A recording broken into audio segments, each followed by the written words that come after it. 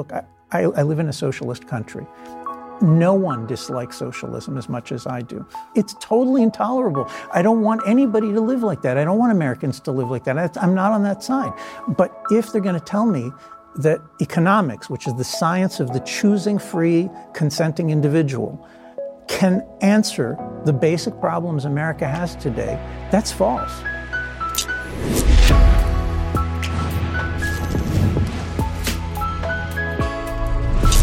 Hey, and welcome. This is the Ben Shapiro Show Sunday Special. I'm excited to welcome this week Yoram Hazony. He's president of the Herzl Institute in Jerusalem. He currently serves as the chairman of the Edmund Burke Foundation in Washington, and he's the author of the brand new and fantastic book, The Virtue of Nationalism. Yoram, thanks so much for stopping by. Thanks for having me. So first of all, we violated the taboo on only one yarmulke per show, so we can start off with the fact that I believe you're the first Orthodox Jew who is not me, who's been on this show. So I think there's more of us coming. Well, why don't we start with the kind of basic premise of the book? So nationalism obviously has come under significant assault from some on the right, mostly on the left. The idea of nationalism being seen as something inherently bad, particularly since President Trump has picked up the mantle of nationalism and used that sort of language. So how do you define nationalism? Well, I don't actually think that this is because of Trump. I mean, the assault by communists, by liberals on nationalism is already in full swing after World War II. So we've already seen a few generations of people just trying to hang, every political evil in the world on nationalism. The nationalism I grew up with is a principled stance that says that the world is governed best when many different nations are able to chart their own course independently without interference, meaning cultivating their own traditions, their own laws, they're pursuing their own interests. And for 300-400 years, that was a mainstay of certainly of the Anglo-American tradition, but more generally of the way that Europe understood the political order, was that nations should be independent from one another. And it's really after World War II that you start to see a vicious attack on nationalism. First in Europe, where the argument is World War I and World War II, those were caused by nationalism, by having independent nations. What's the answer? Well, European Union. Let's eliminate independent nations. Let's eliminate borders. And that's supposed to be the answer. More surprising is that Americans have picked it up. And I would say Reagan was still a nationalist. Thatcher was still a nationalist in the way that I'm defining it. But by the time you get to the fall of the Berlin Wall, George H.W. Bush talking about the New World Order, where the New World Order means a single rule of a single law that's going to be imposed by force if necessary on the whole world. That's already a post-national situation. Between Reagan and Trump, all the American presidents and almost every significant political leader in Europe were post-nationalist.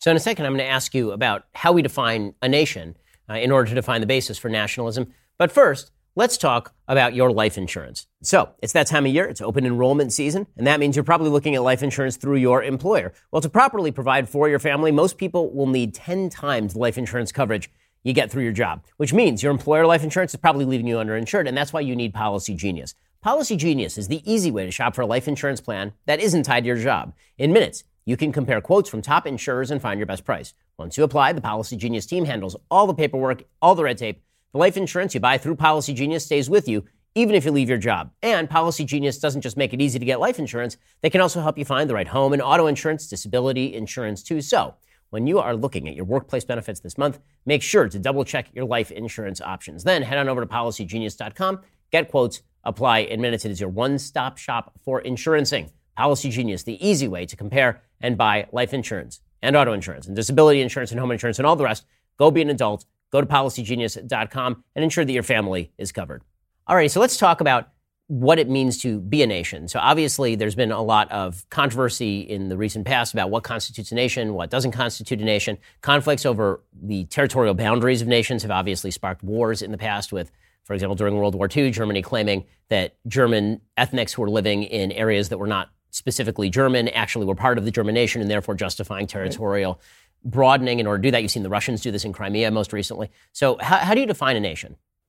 Well, A nation is a group of tribes that share some kind of a heritage, all right, that's usually includes a religion, often includes a language, and a history of joining together in common cause against mutual enemies. So the word nation, that's where we get the Greek word ethnos, ethnic. So the Greeks, even though they lived as city-states, they never had a nation-state, they never united as a nation in antiquity, but the Greeks knew that there was such a thing as a Greek ethnos. They spoke the same language, they had the same culture, even though they were at war with one another. So that's kind of a natural thing that you find throughout human history. The question of whether the world should consist of national states, of unifying the nations under a single heading, it really becomes an important question in political thought with the Hebrew Bible, because the Hebrew Bible knows a world in which there's all these empires that try to conquer the whole world. The Babylonians, the Assyrians, their gods tell them, let's bring peace and prosperity to the world by going out and conquering all the nations of the earth and suppressing needless conflict. Right? That's actually not an unreasonable argument. But the prophets know about these conflicting imperial aspirations to conquer the world. They know about tribesmen. Abraham goes to live as a tribesman. They know about tribes and clans. And they put this new idea on the table.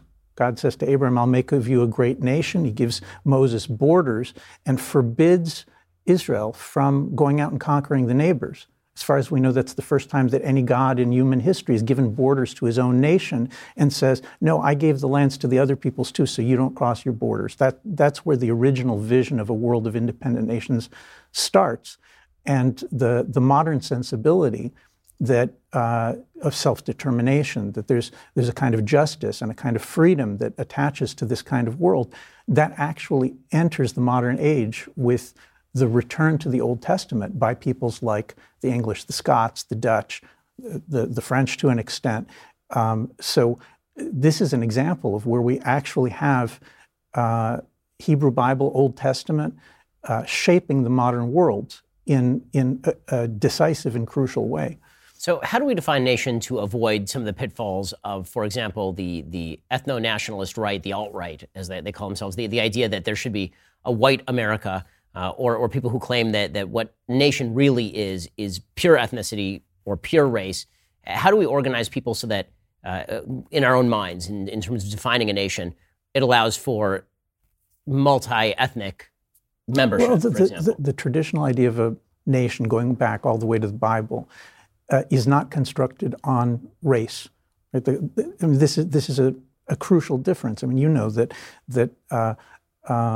throughout the Bible we see people joining the Jewish people. Right? Most famously, Ruth the Moabite, who's a Moabite, and she comes over and she says, "Your people will be my people, and your God will be my God." Now she's able to convert not simply because she adopts the Israelite God, but also because she says there's an existing people with an existing heritage, and I'm going to join that. I'm going to take up the characteristics of that heritage.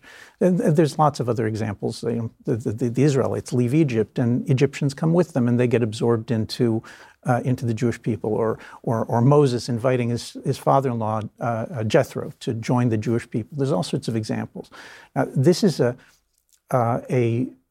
view of what a nation is, which is based on inheritance, right? So partly it has to do with birth, with who your mother is and who your father is.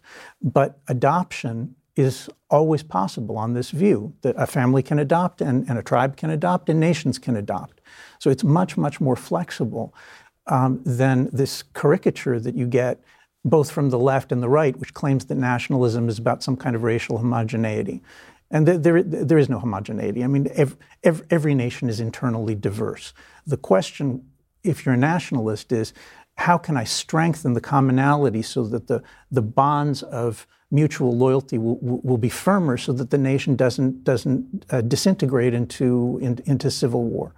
Now, these guys on the alt-right that you're talking about, they don't have the slightest interest either in what the biblical idea of a nation is, or even what the traditional Anglo-American idea of a nation is.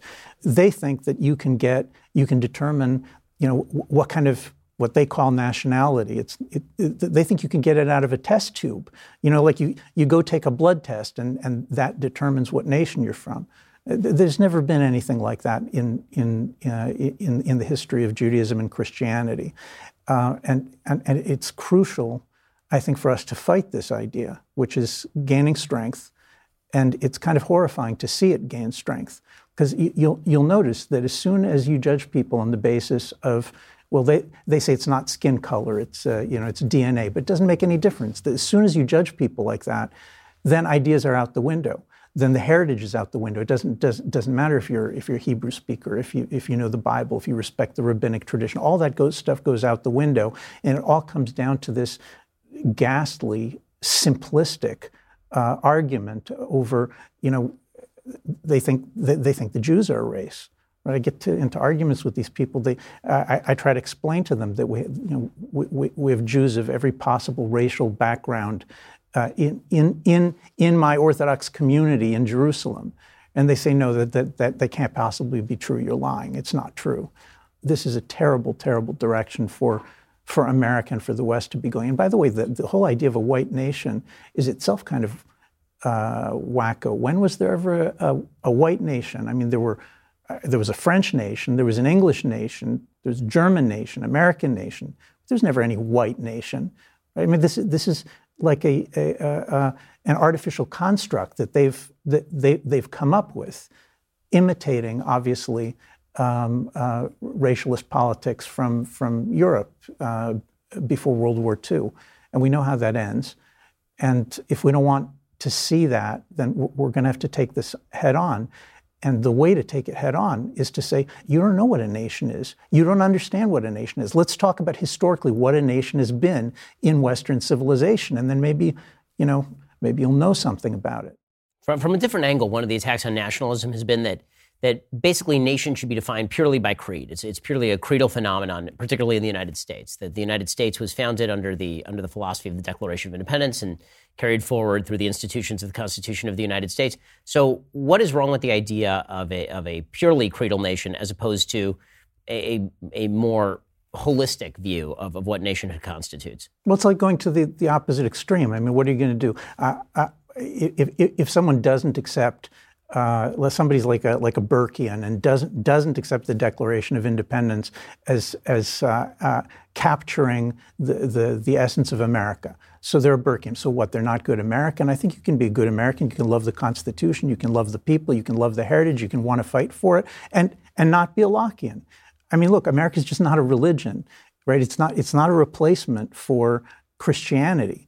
So I sometimes I get the feeling with some of my colleagues who want to say that America is a creed, that really what they're doing is they're saying I want to replace Christianity with something like Christianity, but let's say without Jesus. So they say America is liberalism, and I think it's historically incorrect, but it's also. Are you sure that that's something that you would want? I mean, the beauty of a nation is that it allows internal pluralism. I said before that all nations are internally diverse. And the moment that you start, trying to figure out what the creed is that everybody has to sign on to, well, you're in church territory. A nation has to be able to have a much greater flexibility for different kinds of people. All nations do. And certainly America does.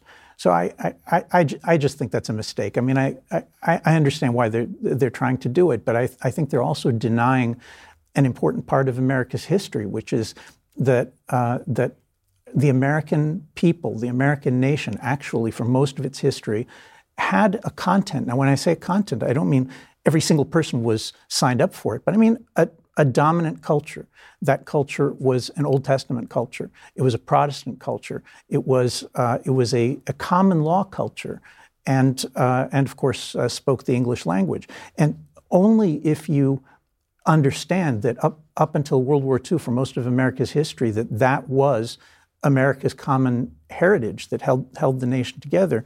Only if you understand that can you explain historical phenomena like why is it that the United States never allowed a state into the Union until there was a majority, a Christian English-speaking population that would, that would follow the common law. Why didn't they? They could have. There were many opportunities to have states that were Spanish-speaking or Polynesian-speaking in Hawaii, but they didn't do it. And so the far right, the alt-right, they want to tell us, oh, it's because they're race conscious. I think that's a bunch of baloney. It had nothing to do with race. It had to do with the fact that there was such a thing as an American heritage that held the country together, that people could assimilate into if they were from some other kind of background. And that's something that America really has lost since World War II.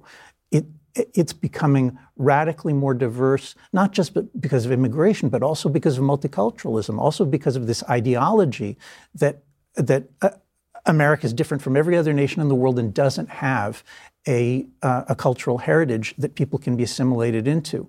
Now, America has such a cultural heritage. The question is, America's fraying right now. I mean, it's actually flying apart. And are Americans going to be willing to turn back to their own heritage and to reconnect to it? I think that's the question of this generation. So in just a second, I want to ask you about self-determination and whether every nation deserves to have its own space or whether there is, in fact, a moral minimum to which nations have to aspire in order to achieve sort of a moral worth of having self-determination. But first, let's talk about your internet security. Have you ever wondered why internet access is so much cheaper these days, like $30 or $40 a month? That's because internet service providers like Comcast and AT&T, they're not just making money off your subscription fees anymore. They are also making money from spying on your internet activity and then selling your history and data to big tech companies, which is why I use ExpressVPN to make sure they never get hold of my data. As we speak, right now, there's actually a huge fight going on in Congress where ISPs are lobbying against encrypted DNS in browsers. Why? Well, because encryption makes it much harder to spy on you. And a lot of big companies, Time Warner, Verizon, they're not going to like that. The best way to make sure that 100% of your data is encrypted from your ISP is with ExpressVPN. ExpressVPN creates a secure tunnel between all your devices and the internet, so everything you do online is encrypted. Not even your ISP can track and collect data on you. ExpressVPN works on all your devices, not just your phone or your computer. It works on tablets and smart TVs, even your router, so you and your whole family can always be protected. Can't stress this enough. ExpressVPN is really easy. It's really simple. You just open up the app, you tap one button to connect, you're done. Your data is your business. Protect it at expressvpn.com/Ben. Again, that's expressvpn.com/Ben. You get a special deal, 3 extra months of ExpressVPN protection for free. That's expressvpn.com/Ben to learn more. And once more, expressvpn.com/Ben. All right, so let's talk about a moral minimum with regard to nations. So obviously, there are plenty of different peoples all around the world who identify as nations, and many of them have used the sort of Woodrow Wilson justification of self-determination in order to claim that they ought to be given territory. And we've seen that many of these things have ended in tears for even the people who want self-determination. Is there sort of a baseline of human rights or philosophy that has to be attained by a nation in order for them, in your view, to attain a claim for self-determination? Well, I try real hard in the book to emphasize that I'm not a utopian, and you can create a utopian nationalist theory that's going to try to answer these kinds of questions mathematically. I think it's actually impossible to do, and the baseline is what John Stuart Mill called national cohesion or fellow feeling. The baseline is, in order for a nation to be independent, let's say that we accept this principle that the world is governed best when there are many independent nations. Now, in order to get into the club, you're going to have to be able to do things that are very practical. Right? Let's take the Kurds as an example. I've said many times that I think the Kurds deserve an independent national state. I mean, this is 30 million people, suffered endless persecution. They have a history going back to the Medes, their own language. They deserve a state in some kind of an abstract sense, and I support that.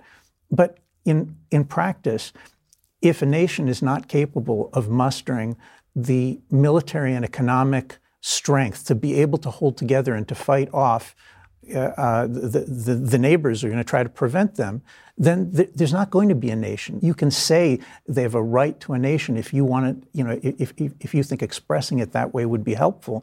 But in practice, you can't have a right to national independence if you can't actually secure it. And so everywhere you look, you have to make these kinds of decisions and considerations. All right, the Navajo are, certainly the Navajo Nation have all the characteristics of a nation, but they're not strong enough to be able to stand independently under current circumstances. So at this time in history, they're not going to be an independent nation. I remember visiting Scotland a few years ago.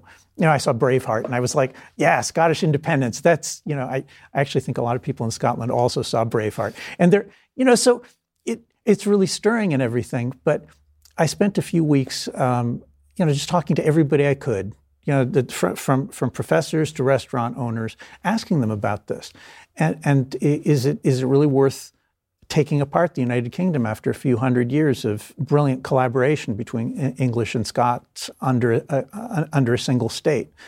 And I was not convinced. I mean, lots of people said they wanted independence, and then they said, we want independence, but we want to be part of the European Union. So that sounds to me like an argument that just doesn't make any much sense. You have to have a real good reason to take apart your country. I mean, I'm understating it. A really, really good reason, and it doesn't seem to me that they do. Right? I'm open to hearing other arguments, but basically the view of a world of national states is not a view in which every group of people that says, we have a different culture. I mean, think of India. India has 1,500 peoples in India with their own languages, and many of these are millions and millions of people.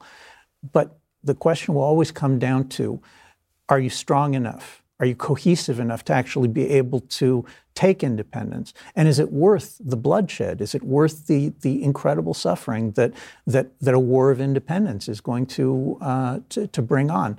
Those are prudential, practical considerations, which reasonable people can argue about them in different cases. So how do national interests balance out on the world stage? So what folks who are anti-nationalism would say is that you'll have brief periods of balance of power where people tend to deter each other to a certain extent, and then you get the chaos of World War I, for example, or you get the chaos of World War II.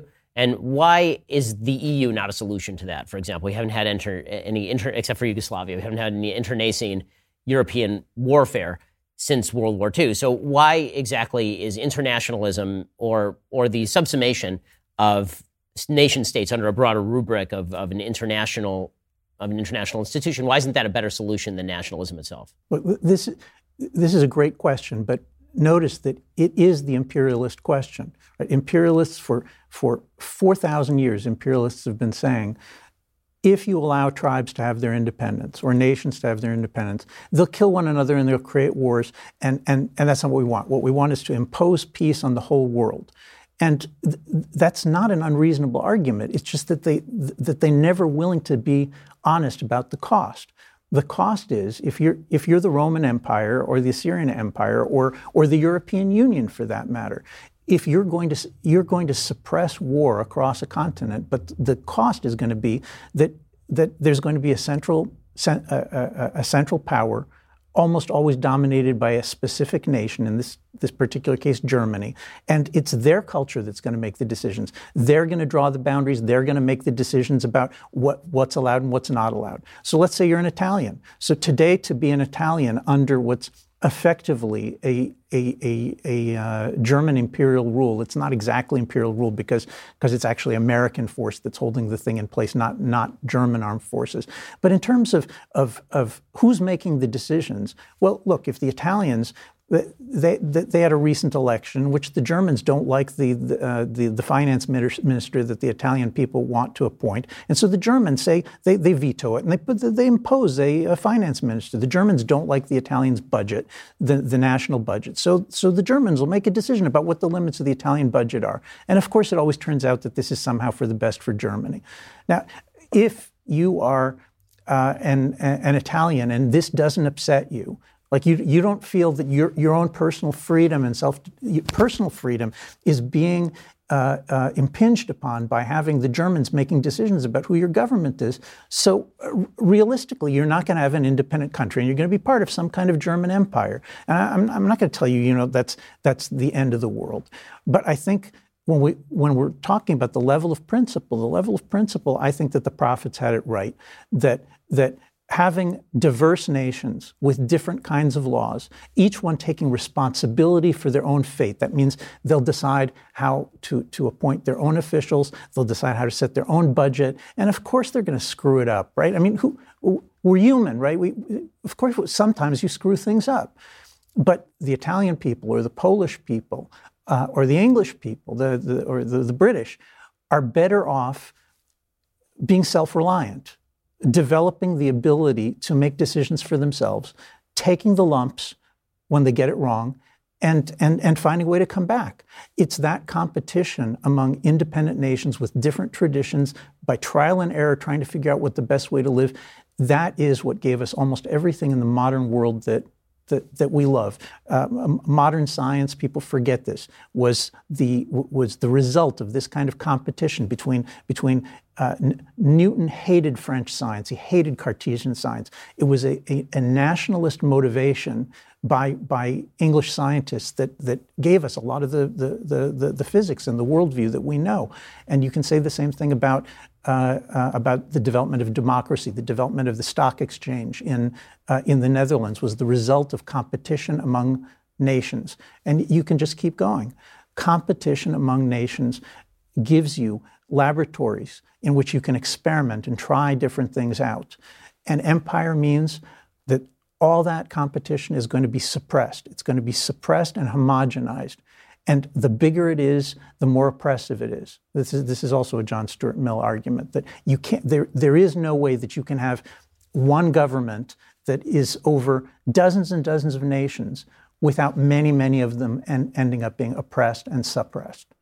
We'll jump back in with the next question in just a moment. But before we do, I just wanted to let our listeners know, by popular demand, we are bringing back our amazing Black Friday sale for Cyber Monday. Who could have predicted such a thing? Today only, when you join Daily Wire using promo code DW50, you will get 50% off any membership you sign up for. Yes, 50% off when you use promo code DW50. So don't miss out. Become a Daily Wire subscriber for half the cost and come join the fun.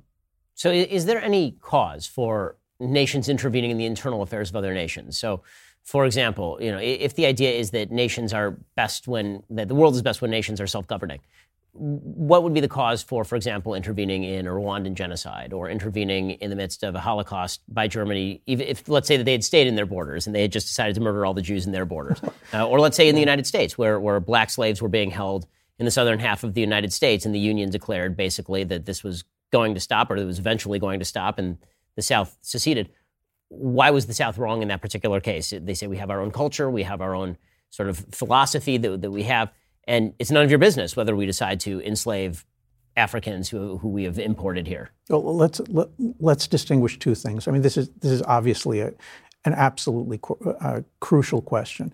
First of all, realistically, nations do interfere in one another's business, and when I say I'm a nationalist, and I argue that that you should be a nationalist, what I'm saying is actually that the constant interference in one another's business, that there should be some kind of principle that actually puts a stop to that. Because if you don't, then everybody is, the English spent 100 years trying to conquer France. During the Middle Ages, 5 generations of Englishmen dying trying to conquer France. The idea is that the most natural thing is everybody interferes in everybody else's business, and we're looking for a principle that people could agree on that would allow some of this to stop. All right. So in other words, we're trying to set up a situation where we minimize the natural tendency to just bully everybody and to try to take over everything and interfere in one another's business all the time.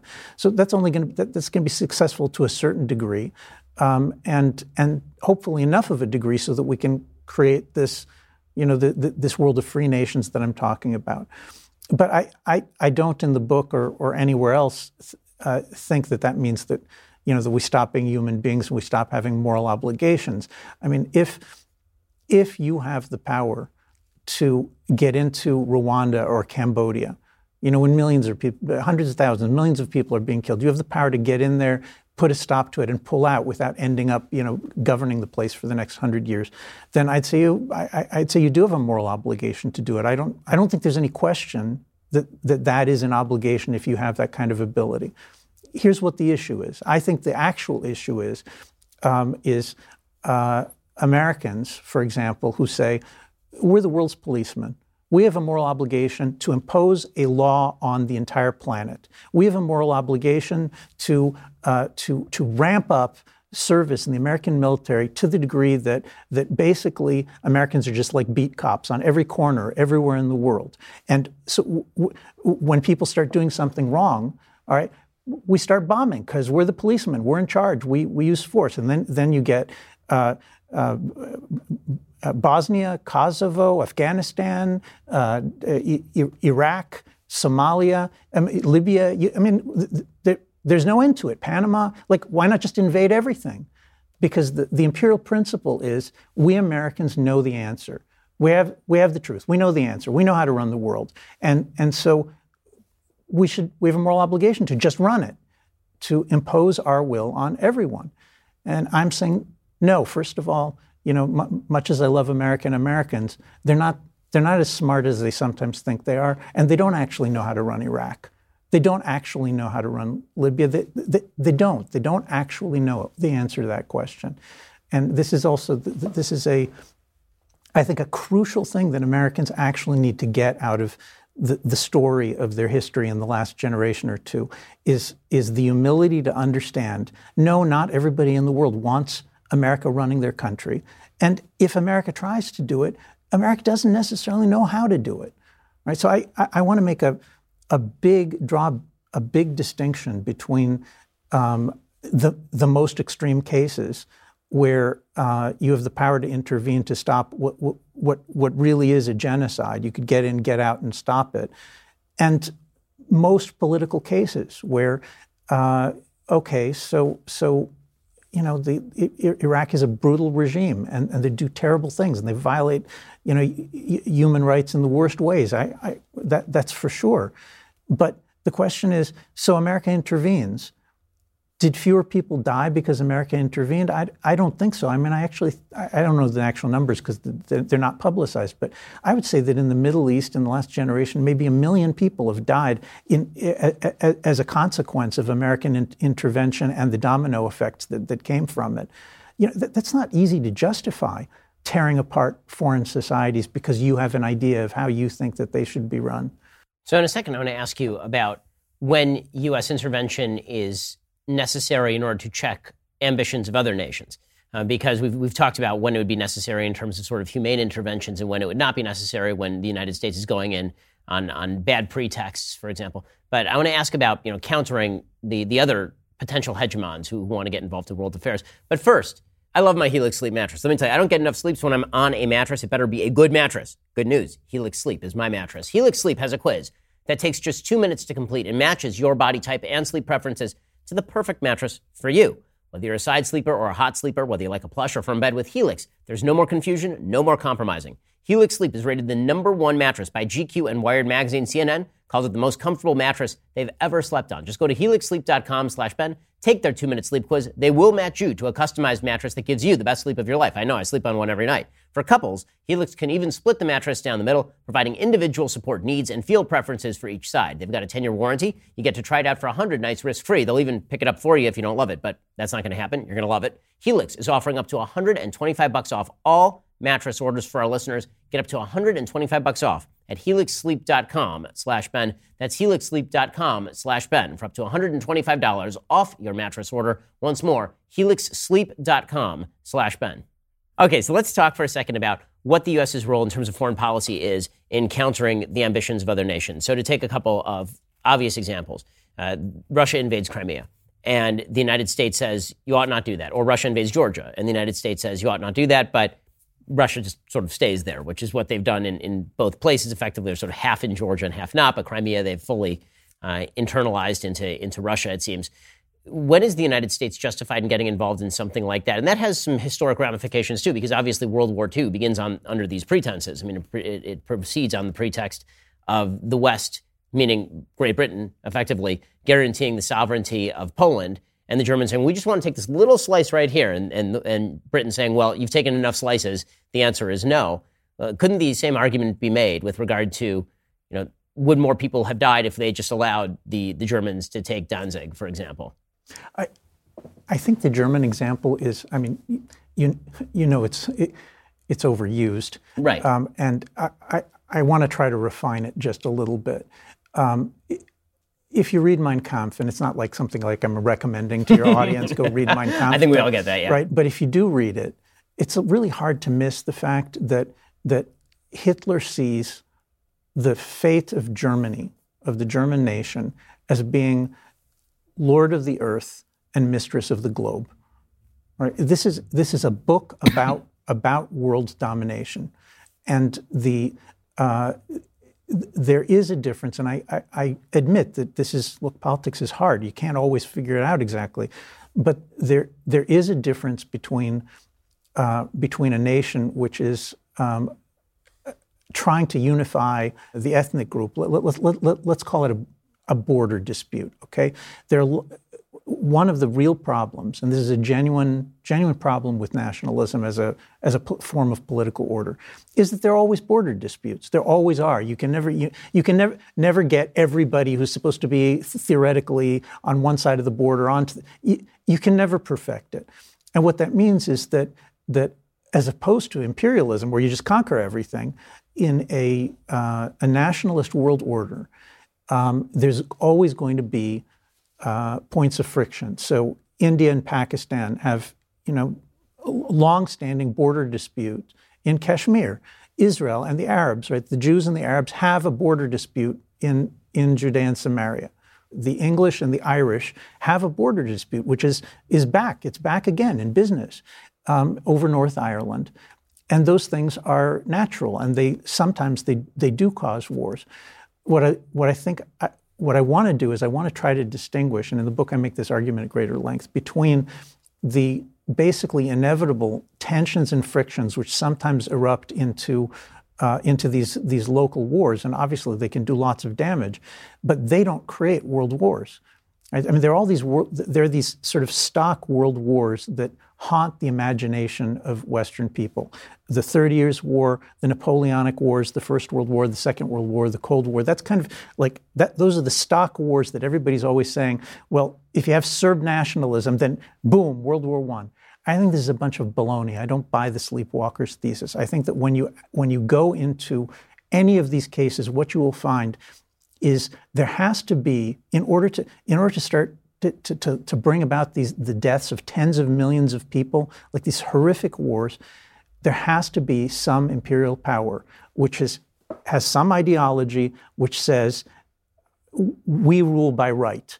Right? It can be Catholicism, which is the 30 Years' War. We're going to rule all of Europe and from there the world, or it can be the Napoleonic Wars, where it's some kind of revolutionary liberalism that Napoleon is trying to force down on the throats of everybody in Europe, and as a consequence, 5 million people died.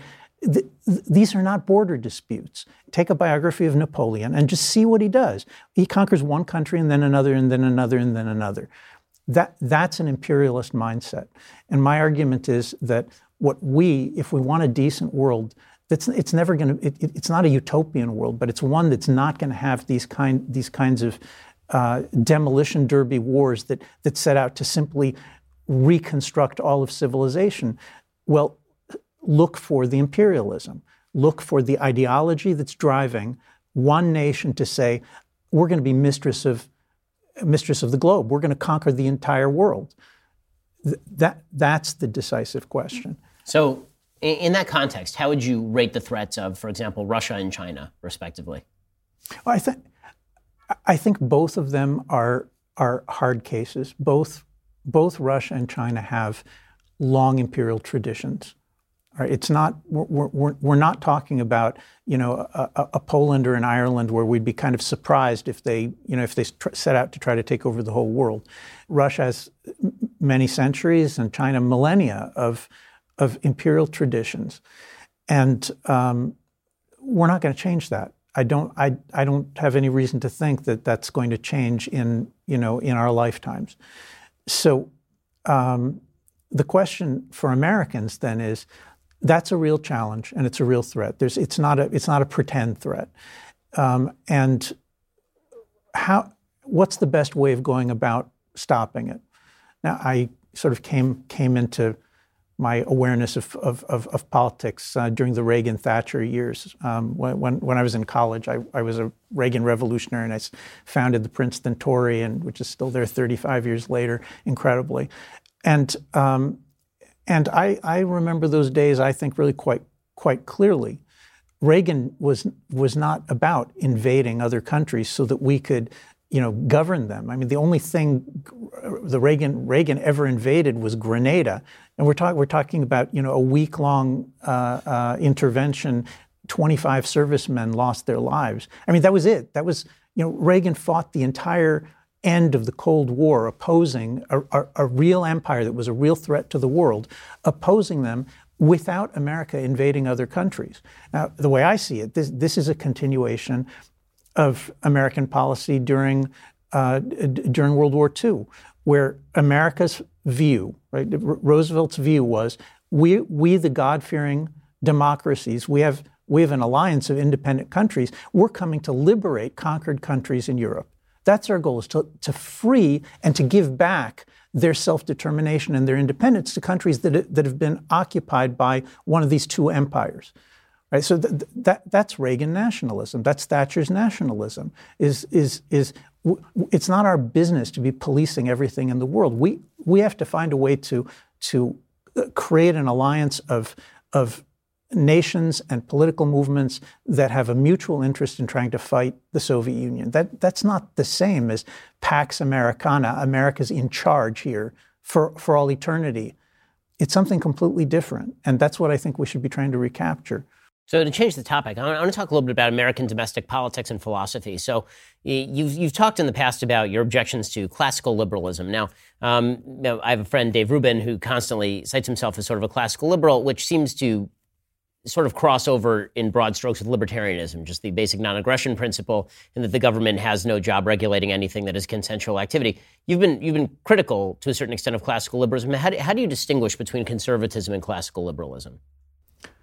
Conservatism, first of all these terms, nationalism, liberalism, conservatism, it's important to be aware all these terms are 19th century terms. So when we trace their histories, I mean, these ideas really are much older than 19th century, but when we trace their histories, it's always a little bit anachronistic. So let's take someone who's sort of, everybody kind of agrees is the conservative is Edmund Burke. Burke was not the first conservative because he himself stands for an Anglo tradition that goes back many centuries, and that's the way he saw it. But since everybody agrees that he's a conservative, so let's take him. Edmund Burke spent his career arguing aversion. He didn't explicitly oppose the British Empire. He wasn't trying to overthrow it, but all of his major fights were to help in the self-determination of the American people, the Irish people, India, which was controlled by the British at the time. Is a very, very strong sense that the British cannot sit in London and make decisions for all these other countries in the world. That's simply not possible. It can't be just, and it can't lead to freedom. That's kind of fundamental. Now, Burke sees the world in terms of nations, just like the Bible does. He inherits a common law tradition, of thinkers like Selden and Fortescue and Coke, Hale. These thinkers all see the world in terms of nations the way that the Bible does. And what holds these nations together is a love of an inheritance, a tradition. I already said it's not homogeneous. Every nation is internally diverse, but there is some kind of a tradition. Burke thinks the English tradition is simply the best tradition of government that there has ever been, the freest. And he's talking about English Christianity and the common law, and obviously the English language. Now, putting the nation and its traditions in the center is extremely different from what later comes to be called liberalism. Liberalism grows out of that tradition. But what troubles me when I talk to my classical liberal friends is that they think that Enlightenment rationalism, that at some point in the 1700s, some really, really smart people figured out a bunch of rights which simply are the answer to, the way everybody in the world should live. And I think this is historically, utterly false. What actually happened is that over 1,000 years of commenting on the Bible and developing their common law, the English developed almost all of the rights that are in the American Bill of Rights. And the Americans sort of copied and pasted it along with most of the structure of the American Constitution. And understanding that that's what happened, first of all, it makes you a little bit more humble. Because it means that you don't sit around thinking, oh, my brain is so smart, I know universal truth, I know the answers for all countries for all time because I have universal reason. I think that universal reason is unbelievably dangerous. I think it leads to imperialism. I think it leads to all sorts of terrible wars. And internally, it can also lead to oppression. Burke's conservatism is much more moderate because it's realistic. He knows that nations are internally diverse, that they consist of different tribes, and he's looking to try to figure out how can we hold our nation together? Where can we draw the borders so that they are safest? How can we deploy our resources so that our country goes on for many, many more centuries? And I feel that, Americans actually had a lot of that Burkean common sense conservatism back a generation ago, before the New World Order. And I miss it. I mean, when I was sort of inducted into the conservative movement in the 1980s, we were always talking about how do you synthesize Edmund Burke and Adam Smith? And I thought that was a pretty reasonable place to be. That's a pro-religion, pro-nationalist view of freedom and free markets as leading to economic growth. I thought that was a great place to be. And somewhere along the line in the last 30 years, the American and English, British conservatives dropped religion and dropped nationalism. And they're just on free markets. And okay, I also believe in free markets, but they're so far gone, they can't tell what a border is for. Right? And this is really important to understand. Classical liberalism does not, in and of itself, have the resources to tell you about borders, for example. Right? If all you do is study liberal thinkers, when I say liberal thinker, I mean any thinker who thinks that politics can basically be reduced to free and equal individuals coming together on the basis of consent. If you think politics can be reduced to that, and you don't understand that there's mutual loyalties that pull tribes together and that pull nations together, and that any statesman worth anything has to care about those things, well, so you're not going to understand. So what's the problem of open immigration? Let's just flood the country with people of a different national tradition than we do. What's wrong with it? If you're a classical liberal, you can't answer that question.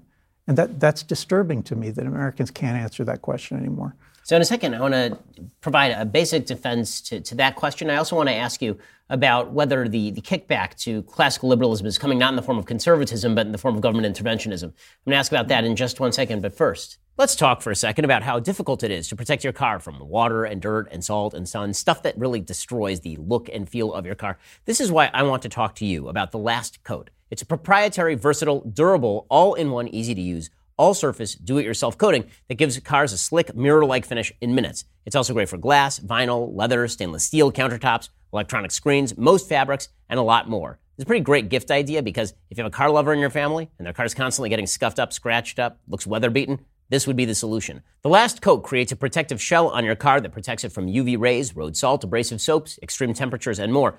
Its protection and coating lasts for up to 6 months. They've got thousands of 5-star reviews online, and it's 100% made in the USA. Plus, they'll give you a 365-day money-back guarantee. And for a limited time, my listeners can get a 25% discount on a 16-ounce bottle of the Last Coat. It's the most durable, all-surface DIY coating technology on the market. For reference, an average-sized car takes like 1 or 2 ounces for the entire coverage. To take advantage of this 25% discount, head on over to thelastcoat.com/Sunday Special. Type in Sunday25 at checkout. Again, that's thelastcoat.com/Sunday Special. and you type in Sunday25 at the checkout to get 25% off. It's a great gift. Go check it out right now. Again, thelastcoat.com/Sunday special and Sunday25 at checkout to take advantage of the limited time offer.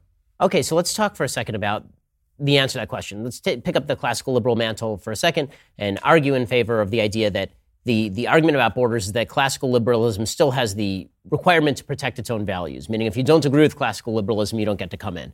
So it'd be a completely ideologically based border argument that classical liberalism says, yes, free and equal individuals who are coming together on the basis of consent, but we don't consent, so you can't come in. Why couldn't you pace a border policy on that? Well, my first problem with it, before we even get to the border, my first problem with it is that I just think it's an extremely weak political theory. All right, now I'm speaking just from the perspective of science or from political theory. We want to simplify the political world so that because simplifying it makes it easier for us to understand things, right? So our minds need simplification. I'm not against that, but there's a difference between really powerful and useful simplification and really dumb simplification.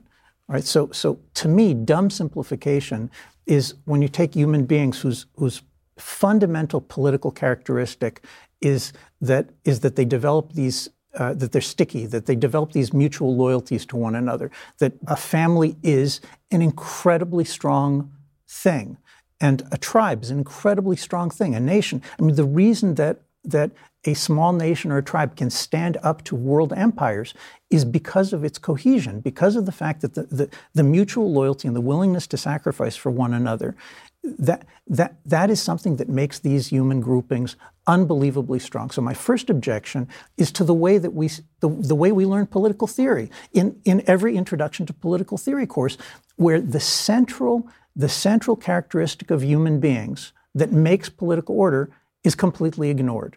And then you can't understand what's going on. That's my major problem. Then if we take the specific example of the border, the reason that human societies have borders is because of this clustering. Or Jordan Peterson does a really good job of convincing young people that actually human beings are hierarchical in nature, that we only feel good if we join into a community, which has leaders, which has elders, which passes down a tradition. And I think that's simply true. So now if you take a map of, a geographical map, and you look at where the different tribes are, and you try to figure out, who's loyal to who. So you'll be able to draw rough borders. I already said they'll never be perfect, right? You'll never get them exactly right.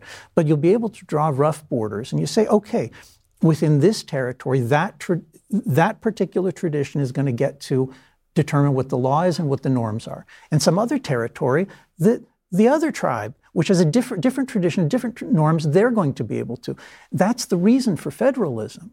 Right? I mean, the whole concept of federalism comes from an awareness that human beings are fundamentally tribal, and that if you want to have any kind of freedom and even a little bit of peace, you need to let them to work out their own stuff. Right? So I think that's where borders come from. And I'm not saying that consent is not important in politics. I never said that, but it's so much less important than in just describing the reality than this. The children are born into families, and they develop loyalties. Not every child is going to be loyal to what they were taught, but in general, children are born into families, and it's those families that teach them what nation, what tribe, and what nation, and what tradition to be loyal to. And even I've plenty of teenagers, and they rebel. They're programmed to rebel. They resist and they push the boundaries, but they're always pushing the boundaries outward from the traditions that they inherited from their family and their community. So even if they rebel and they move over, they've moved over from a baseline that comes from where they're children. That is not based on consent. Consent plays a role. But fundamentally, it's about something else, that human diversity, human ingenuity creates these different societies with different ways of living. And if you want there to be a chance at peace between them, you have to have good borders. Good borders make good neighbors. That's the biblical idea, even though it wasn't said quite like that by Moses. And I don't want people pretending that that it's about consent, because then they'll start to say, well, if we could get the Iraqis to consent to American government, then the Americans should be running Iraq, right? No, you can't do that. You can't get there from here. The Americans should just not be running Iraq, period. So I want to ask about the thinning out of conservatism. So you mentioned that before, conservatism that included the biblical tradition, included religion, included common bonds and certain social fabric being thinned out toward basically just free markets. And I agree that that's happened. One of the things that troubles me is that the kickback has not been in favor of the rebuilding of social fabric in a lot of areas. The kickback has been in favor of an anti-free market tendency, which is to say, well, free markets ought to be overthrown in favor of the so-called common good. And you hear language used like, well, shouldn't the market work for us? And I just keep thinking that is a fundamental misunderstanding of what free markets represent. I mean, in the end, free markets represent the idea that I'm capable of alienating my own labor. They don't represent something that you hitch to the wagon of family and then we all get to combine together and then figure out how to invade each other's rights in order to benefit the common good, especially in the violation of some. You can just steal some rich guy's money and now you've benefited a bunch of families. So it seems to me that the kickback to a thinned out conservatism, a sort of libertarian-minded conservatism with regard to government that stretched out into the societal realm where it went too far, has been in the wrong area. That the pushback actually should be a real reinculcation of a lot of the same values that were lost, not a pushback against the free market. I think that's a fair objection. I mean, you know that I've been involved in the last couple of years in organizing in America and Europe what hopefully is going to turn out to be a thoughtful national conservatism, which is my hope is that it's going to be an appropriate response to this sort of rampant libertarianism and or neoconservatism on the one hand, and then the rising white identity politics on the right, both of which I oppose.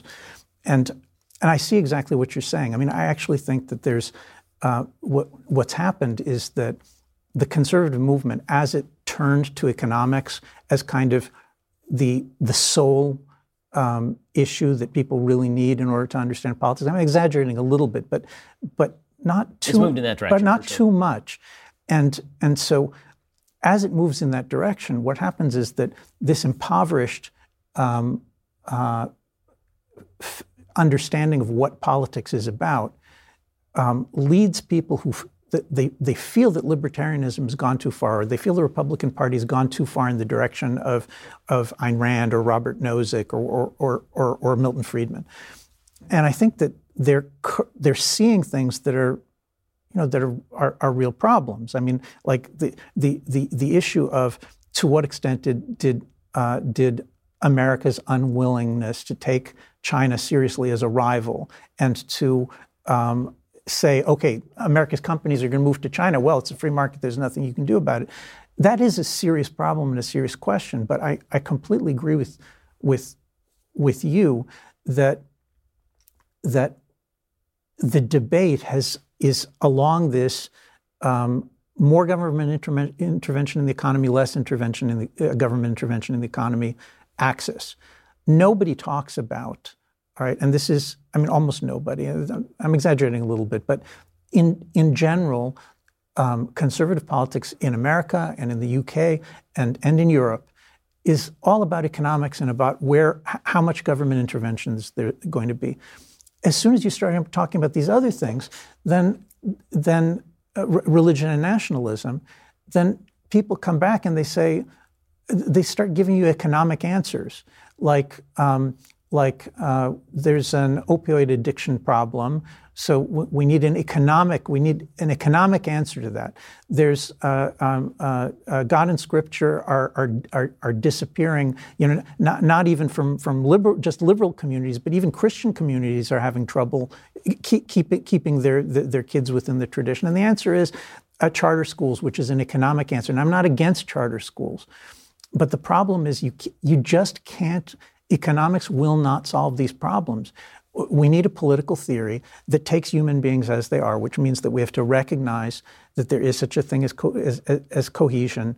We have to figure out what family cohesion is about, tribal and national cohesion. We have to figure out what we actually need to do to encourage those things. Now, if you're Hayek, then you may very well say to me that every single thing that I come up with is like a government intervention, and so I'm a fascist. Like, let's say I want Bible in the schools. I mean, at this point, I'm not talking about like forcing people to be religious. I'm just talking about the total ignorance of Americans about their own past, which is never going to stop if we can't put Bible back in the schools. The answer to that is to understand what the American nation is, to understand that it's not a race, but to understand that it does have traditions, to figure out what are the most important things in those traditions, and to say it's a priority to teach those things. Now, if you can do it through charter schools, so I'm with you. But if you can't do it through charter schools, now I've been hearing, I'm not against them, but I've been hearing about this my whole life. I've been hearing about how charter schools are going to solve this problem. I want a discussion about why Americans simply, they beginning in the 1940s, they wiped Christianity and Bible and the entire heritage, the entire set of ideas out of the school systems and created a country that is just like in which every school is a safe space in which you'll never, ever get to hear about God or Scripture or what they gave your ancestors. And that's totally nuts if you want the country to have a future. If you want it to have a future, it has to have a past. So I'm happy to, look, I live in a socialist country. No one dislikes socialism as much as I do, right? I mean, I pay roughly 50% income tax, 17% value-added tax, another 20% payroll tax, plus import taxes. It's totally intolerable. I don't want anybody to live like that. I don't want Americans to live like that. I'm not on that side. But if they're going to tell me that economics, which is the science of the choosing free, consenting individual, can answer the basic problems America has today, that's false. So in the remaining moments that we have left, I'd be remiss if I didn't ask you a question about the socialist country from which you come, the state of Israel. So a lot of Americans on the right obviously are very supportive of the state of Israel. They see commonality, cultural commonality, they see religious commonality in many cases. Increasingly, on the left, Israel has become extraordinarily unpopular. It's becoming more unpopular in areas of the alt-right particularly, or the more isolationist right, paleo-conservative right. What do you make of Israel's sort of place in America right now, where Israel stands with the American people? I want to distinguish between the alt-right and the paleo. I mean, these labels are a little bit squishy and fluid, but sure, there's a line you can draw between the rising white identity movement, which is, I've paid careful attention to it in the last couple of years. I'm very sorry to report that it is overwhelmingly anti-Semitic, and they detest Israel. I mean, sometimes they will facetiously say that they like Israel because they think that Israel is a racist state like they want America to be. But I've looked at it carefully. Most of them really detest Jews in Israel. I want to distinguish between that and the old paleoconservative right, which had lots of problems with Israel and saw Israel as kind of hostile to their worldview when what they were doing was fighting universal liberalism, right? When universal liberalism, the New World Order, when that took over the Republican Party, they felt they had to fight it, and they saw Israel being sold as, look, it's a liberal democracy like America, it's part of the liberal empire, and they resisted it. I think I see a big change taking place in those circles now, where Israel's nationalism is being taken. I'm talking about by people who are not racists, and they're looking to Israel as nationalists all across Europe and in other countries are looking to Israel as a model of a successful national state. And not only are they sympathetic, but they ask, are there lessons that we can learn from Israel that can help us with the disintegration of the United States? I mean, Israel has had plenty of problems in my lifetime, but at the moment, it's probably the strongest it's ever been. It's economically the strongest, but it also is the only country in the world where, the Jewish fertility rate is almost double what it is in what the fertility rate in most Western countries is, and it continues to rise. In other words, it's a very special place where the feeling of national mutual loyalty unites the left and the right, the religious and the non-religious. Of course, there's tensions and fights, but Israel's a very cohesive country. And the nationalists in the United States now, they look at Israel. Israel has border walls. Israel has very restrictive immigration policies.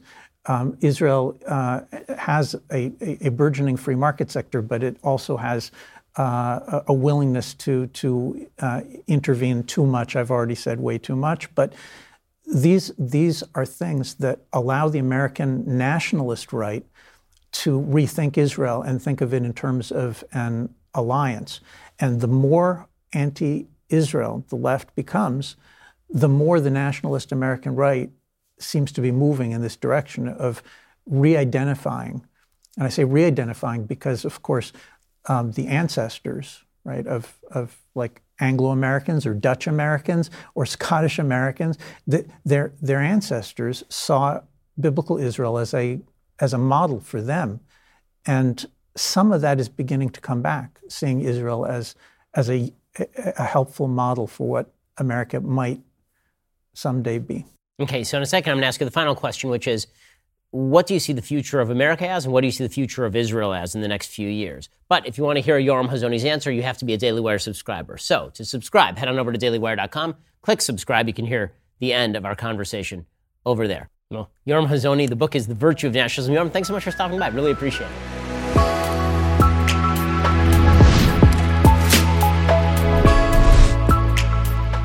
If you enjoyed this episode, don't forget to subscribe. And if you want to help spread the word, please give us a 5-star review and tell your friends to subscribe. We're available on Apple Podcasts, Spotify, and wherever you listen to podcasts.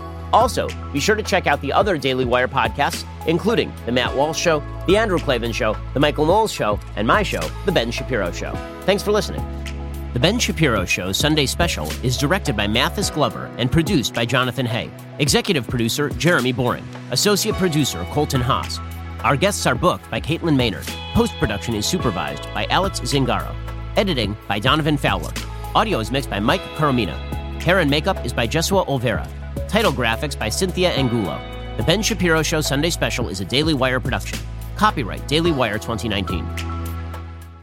Thanks for tuning in, but before you go, don't forget, guys, today only, use the promo code DW50 for 50% off any Daily Wire membership. Become a subscriber for half the cost and join the fun. We'll get to more on this in just 1 second. First, Pure Talk believes in American values, and that free should mean, like free. So when you switch to Pure Talk today, you'll get a free Samsung 5G smartphone. There's no 4-line requirement, no activation fee, just a free Samsung that's built to last with a rugged screen, quick charging battery, and top-tier data security. Qualifying plans start at just $35 a month for unlimited talk, text, 15 gigs of data, and a mobile hotspot. Pure Talk gives you phenomenal coverage on America's most dependable 5G network. It's the same coverage you know and love, but for half the price of the other guys. The average family saves almost $1,000 a year. So I challenge you to choose a company that actually doesn't hate your guts and shares your values. Let Pure Talk's expert U.S. customer service team help you make the switch today. Go to puretalk.com/Shapiro to claim your eligibility for your free brand new Samsung 5G smartphone and start saving on wireless today. Again, go to puretalk.com/Shapiro to switch to my cell phone company. I've been using them for years. They're fantastic. You'll love them as well. Go to puretalk.com/Shapiro and claim your eligibility on that free brand new Samsung 5G smartphone. Start saving.